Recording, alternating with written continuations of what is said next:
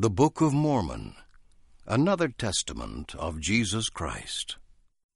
The Book of Helaman, an account of the Nephites, their wars and contentions and their dissensions, and also the prophecies of many holy prophets before the coming of Christ, according to the records of Helaman, who was the son of Helaman, and also according to the records of his sons, even down to the coming of Christ. And also many of the Lamanites are converted, an account of their conversion, an account of the righteousness of the Lamanites, and the wickedness and abominations of the Nephites, according to the record of Helaman and his sons, even down to the coming of Christ, which is called the Book of Helaman. Chapter 1.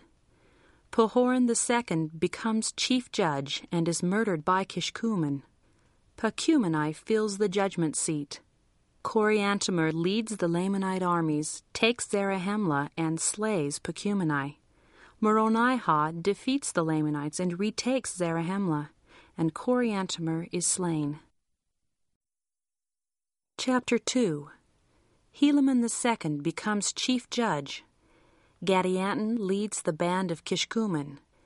Helaman's servant slays Kishkumen, and the Gadianton band flees into the wilderness. Chapter 3. Many Nephites migrate to the land northward. They build houses of cement and keep many records.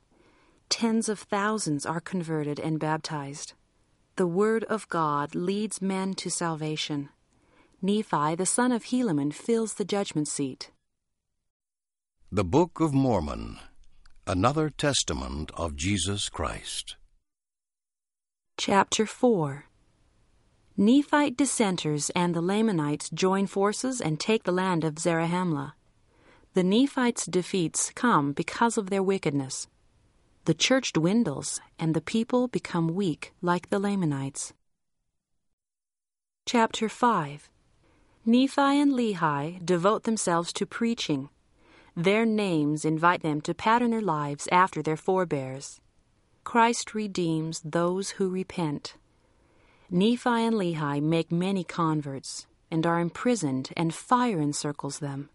A cloud of darkness overshadows 300 people.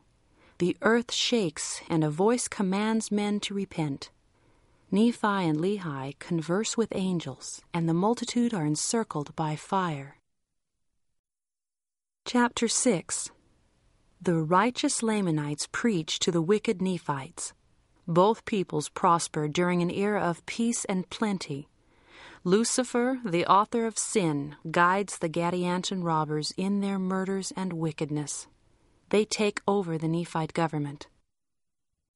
The prophecy of Nephi, the son of Helaman. God threatens the people of Nephi that he will visit them in his anger to their utter destruction, except they repent of their wickedness. God smiteth the people of Nephi with pestilence. They repent and turn unto him. Samuel a Lamanite prophesies unto the Nephites, comprising chapters 7 to 16 inclusive. Chapter 7. Nephi is rejected in the north and returns to Zarahemla. He prays upon his garden tower and then calls upon the people to repent or perish.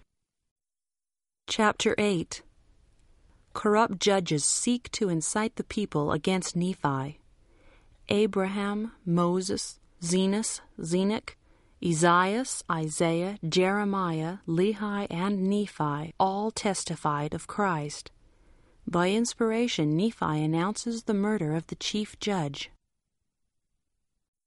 Chapter 9. Messengers find the chief judge dead at the judgment seat. They are imprisoned and later released. By inspiration, Nephi identifies Seantum as the murderer. Nephi is accepted by some as a prophet. Chapter 10. The Lord gives Nephi the sealing power. He is empowered to bind and loose on earth and in heaven. He commands the people to repent or perish. The Spirit carries him from congregation to congregation. Chapter 11. Nephi persuades the Lord to replace their war with a famine. Many people perish. They repent, and Nephi importunes the Lord for rain. Nephi and Lehi receive many revelations. The Gadianton robbers entrench themselves in the land.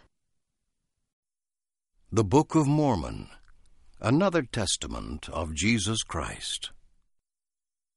Chapter 12. Men are unstable and foolish and quick to do evil. The Lord chastens his people. The nothingness of men compared with the power of God.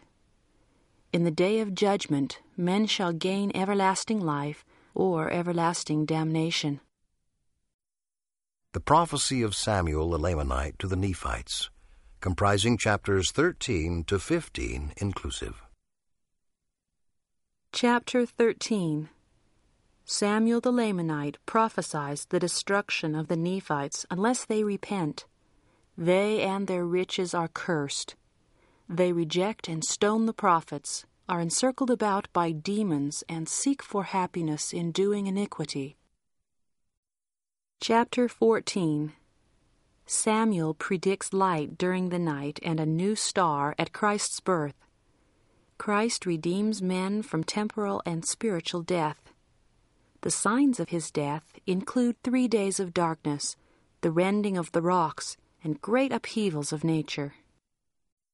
Chapter 15. The Lord chastened the Nephites because he loved them. Converted Lamanites are firm and steadfast in the faith. The Lord will be merciful unto the Lamanites in the latter days. Chapter 16. The Nephites who believe Samuel are baptized by Nephi. Samuel cannot be slain with their arrows and stones. Some harden their hearts, and others see angels. The unbelievers say it is not reasonable to believe in Christ and his coming in Jerusalem.